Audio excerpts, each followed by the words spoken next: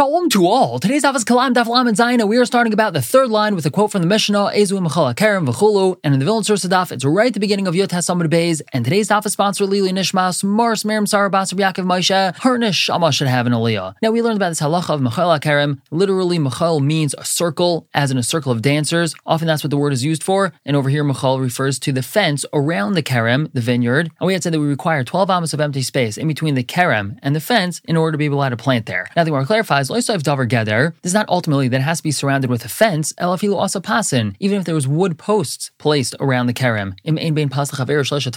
If there isn't 3 tvachim in between each post, nidanin together, that's judged just like a regular fence. Why 3 tvachim? That's because the din of lavud. Lavud closes gaps, so as long as there's not 3 tvachim in between them, it's viewed as if everything is closed. And this halacha extends further, afilu kamav, afilu kashin. This is even if we're not even talking about a fence or posts. There could be standing grain planted over there, or there could be straw over there. That would be considered a fence, and we would apply the din of Mechal HaKerem. And V'asei Kaidam Reb Chanina, this is just like what Reb Chanina said, Ein ha'asar nasa mechitza lahatzil. That something which is asar cannot be viewed as a mechitza in order to save. What's this referring to? So let's say he had grain planted near his vineyard, and that grain is asar because of Kilayim, it's planted too close, and he has something planted on the other side of that grain. That grain is not considered a fence, it's not considered a mechitza to save that thing on the other side and to allow that zera to remain. Now based off of this, Sovereign Meimar, they wanted to say, meaning the Chacham Beis Medrash wanted to say that ha'isr nasa mechitza le'asar, that something which is asar, namely the standing grain over here, is considered a mechitza in order to asr, like what we just said before. If we have the standing grain around the kerem, we're going to be machmir over here also, and it's going to be considered a fence in order to apply this din of mechal. They would require 12 amos from the kerem to this kama, to the standing grain, or the straw, in order to be able to plant something in the middle. Now going to Shittas Rabbi Yehuda Omer, Ein Zav Chulu. Rabbi Yehuda had argued, and he said that our description of Mechal HaKerem is not Mechal HaKerem, that's called Geder HaKerem. What's Mechal HaKerem according to Rabbi Yehuda? 2 vineyards near each other, that space in between the krumim, in between these vineyards, that's considered Mechal HaKerem. Ask the Gemara, I'll die to Rabbi Yehuda, according to Rabbi Yehuda, the proper girsa is Yeyasa Kibesoich HaKerem. This should be treated just like in the middle of the vineyard, V'yusar B'sheshesrei, and it should be Asar with 16 ames. In other words, according to Rabbi Yehuda's definition of Mechal HaKerem, that it's the space in between 2 vineyards, what's the difference between Mechal HaKerem and Karachs HaKerem? Karachs HaKerem is an empty space in between 2 vineyards, and if so, it should be Asar to plant over here unless there's a 16 amma gap in between these 2 vineyards, and not just 12 amas. Why would Rabbi Yehuda be machmer in the beginning of the Mishnah? That when we're dealing with Karachs HaKerem, it's 16 amas, and when we're dealing with Mechal HaKerem, there seems to be the same exact thing, it's only 12 amas. So Rav Yana answers, Hadad Tamar, this din of Mechal HaKerem according to Rabbi Yehuda is referring to the following, Kishe'ein hakrasim mechuvanim. That's only when the krasim, that means the vines or the trunks of the vines, are not mechuvan, they're not corresponding to each other. We'll explain this in a moment. If they are corresponding to each other,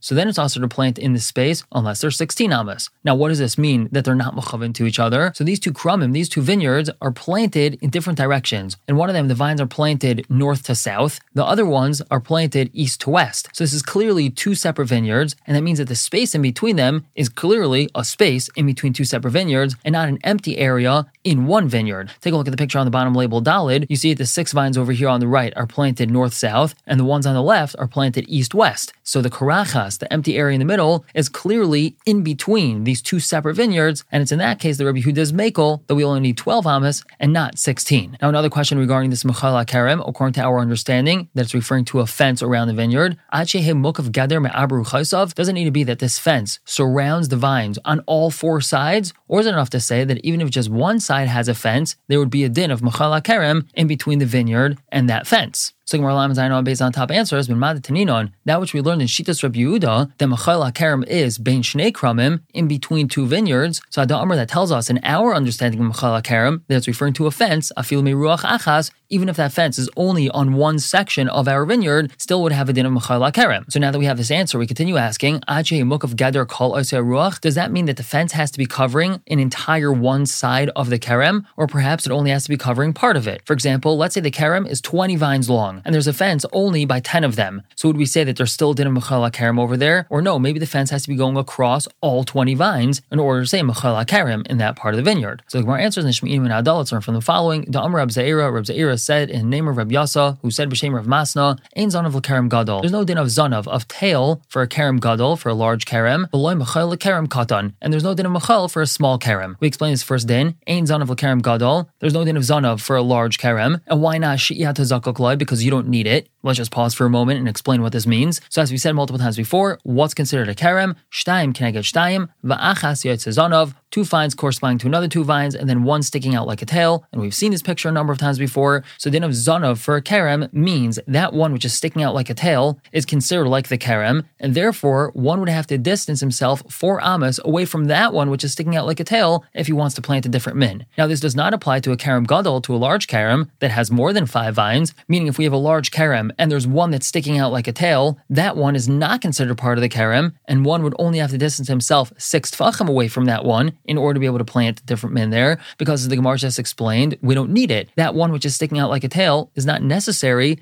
to give this kerem its din of a kerem. We continue explaining, there's no din of machal for this kerem katan in regards to what? To aser outside of it more than inside of it. What does that mean? So taichai shmaina, when we have a small vineyard, it's just these 5 vines. The inside, meaning planting something in between these vines, is only asr when there's 8 amas. Meaning, if there's a maximum of 8 amas in between the individual vines, then we're not allowed to plant something in between them. However, if there's more than 8 amas in between the individual vines, as we said before, it's not considered a kerem, and he would be allowed to plant a different min there. But if you're going to say that there's a din of machal for a small vineyard, then v'chutza lo shtei. That means the outside of it is asr 12. Meaning, if we have this din of machal for a kerem katan, that means that we're not allowed to plant something outside this kerem katan in between the kerem and the fence, unless we have 12 amas of space, like the din of machal in the Mishnah. And it wouldn't make sense to be more machmir when planting something outside this kerem as opposed to inside, so therefore there's no din of machal for a small kerem. Now we continue, vezu kerem katan, what is considered a kerem katan? Shalosh keneged shalosh, 3 vines next to another 3 vines, that's called a kerem katan. Now what do we learn from here? Hashalosh keneged shalosh, if we have 3 vines and another 3 and another 3, meaning a total of 9 vines, 3 rows of 3, so then yeshle machal, that would have a din of machal. Now what do we learn from here? That anytime we have a setup of 3 vines next to another 3 next to another 3, since that's considered a machal, if there be a fence by one section of those 3, so now we have to have a gap of 12 amas in order to be able to plant there. And that would mean even if there's more than 3 vines, just 3 vines themselves would already create the din of machal. And that's exactly the continuation of the Gemara. Rab Ze'er says, Hada Amr, this tells us, Asa pasan keneged shalosh gefanim, if he makes posts or a wall by 3 grapevines, yesh la machal, that has a din of machal, even though there's more grapevines as well. Just making it by 3 of those gives the din of machal. Memela, once again, we see from here that the fence, which creates a din of machal, does not need to be covering an entire side of the vineyard. It only needs to be covering at least 3 vines, and that already is a din of machal. And continue on to Lamed Ches Amud Aleph on the top with more dinim of machal. Rav Yudan asked the following question: Asa geder lefinim geder. Let's say he made a fence within another fence. Take a look at the picture over here in Rav Chaim. On the top, we have our vineyard, and then we have 2 fences. What about that space in between the fences? And there's not a 12 amma gap in between the kerem and these fences, but what about planting in between these 2 fences? So the Gemara continues, and here's the proper girsa. Nemar, we would say, im yesh shlosha tfachim, if there's 3 tfachim in between these fences, so that's considered chashuv, mutar lahavi zera l'sham, so he's allowed to plant a different zera over there, bavim lav, if not, asr lahavi zera l'sham, he's not allowed to plant a different zera there, because these 2 fences are really considered to be combined into one, and that means that once again we have this din of machal, and we don't have the requisite 12 amas. And one last discussion regarding machal, Rav Yaakov bar Idi says, b'shem Rav Shimon ben Lakish, hayashal makim 12 amma nital hamachal. If we have 12 amas in between the machal and the kerem, so now we take away this din of machal, namely we're allowed to plant a different zera as long as we're 4 amas away from the kerem. Now Rav Chizkiah qualifies this, it has to be that there's 12 amas by 12 amas, which means the fence has to at least be 12 amas long,